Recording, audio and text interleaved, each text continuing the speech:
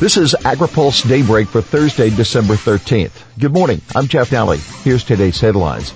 Hill eyes Farm Bill implementation. House Dems bail out GOP. Survey. USDA morale down. U.S. Ag wants hard Brexit. Peterson to the Department of Agriculture. We're watching. The new 5-year Farm Bill is headed to President Donald Trump's desk for his expected signature. Now, the hard work starts at the USDA to implement it. Representative Colin Peterson, who will chair the House Agriculture Committee when Democrats take control of the chamber in January, says the panel will watch the department closely to make sure the bill's provisions are implemented the way the lawmakers intended. Peterson said, "We're going to spend a lot of time looking at how they implement this bill." Peterson spoke with reporters after the House approved the measure on a landslide vote, 369-47. And his concern? Lobbyists who are unable to shape the program to their clients' liking during the development of the bill try to shape the way the department writes the program rules. Peterson said these same lobbyists who lost up here go down there, USDA, and try to change what we did. I'm going to fight. We have an idea of what we're trying to do here, so we'll have work to do, Peterson said. For the record, the only mystery going into the final House vote was how big the margin would be and how many conservatives House Agriculture Chairman Mike Conaway would lose due to the lack of the food stamp reform. Not many, as it turned out. Republicans voted 182-44 for the bill. That's a big blow to critics of farm and nutrition programs who've been working for years to cut commodity programs and crop insurance and roll back nutrition spending. They have virtually nothing to show for their efforts in this bill. Now keep in mind, the landslide votes in the House and the Senate were no accident. Partly they reflect the tougher farm economy, but they also reflect the broad reach of the bill. They're spending for new forms of agriculture and new areas of the country. That creates more competition for money, but it also broadens congressional support for the bill.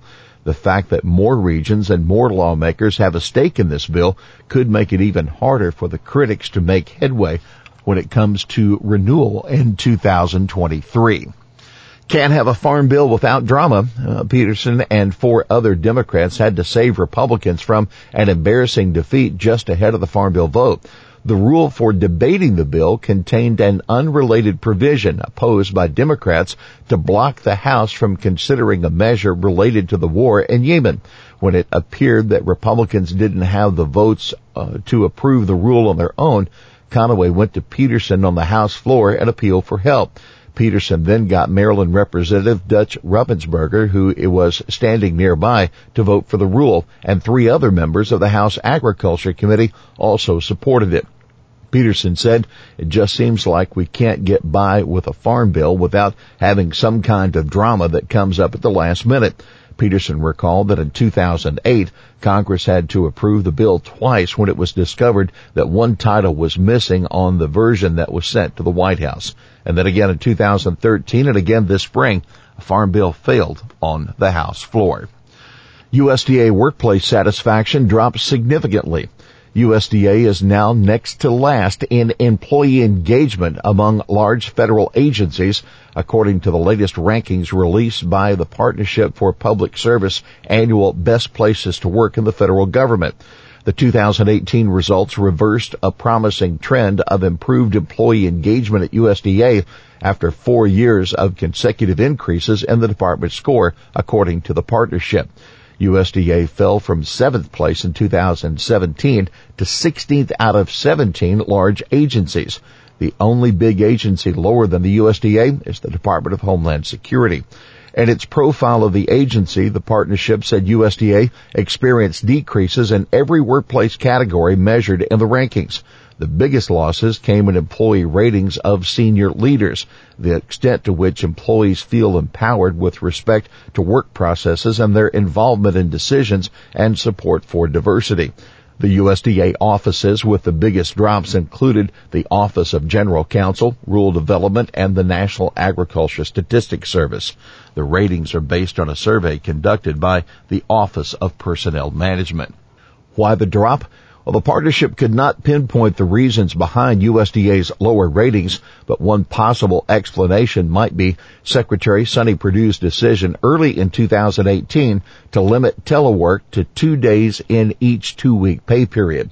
In the OPM survey, 38% of employees reported being satisfied or very satisfied with that policy, down from 81% the previous year. USDA employees also gave the department low rankings in the work-life balance category. UK Prime Minister survives confidence vote. British Prime Minister Theresa May has survived a no-confidence vote called for by fellow Conservative Party members, allowing her to keep working on a more popular Brexit proposal. May scrapped a plan to vote on her Brexit deal Tuesday after admitting she did not have enough support in Parliament to get it approved. May's critics are seeking to block her softer approach to exiting the EU in favor of severing most EU ties.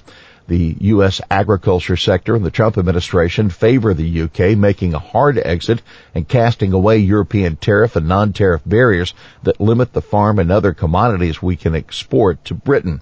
Ken Backus, the Director of International Trade and Market Access for the National Cattlemen's Beef Association, tells AgriPulse that the U.S. could sell a lot more beef to the UK if it rejects European restrictions.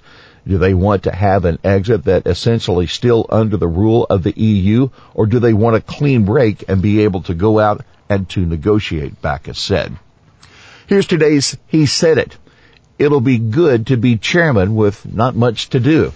That Representative Colin Peterson, who will become the chair of the House Agriculture Committee in January with the Farm Bill behind him.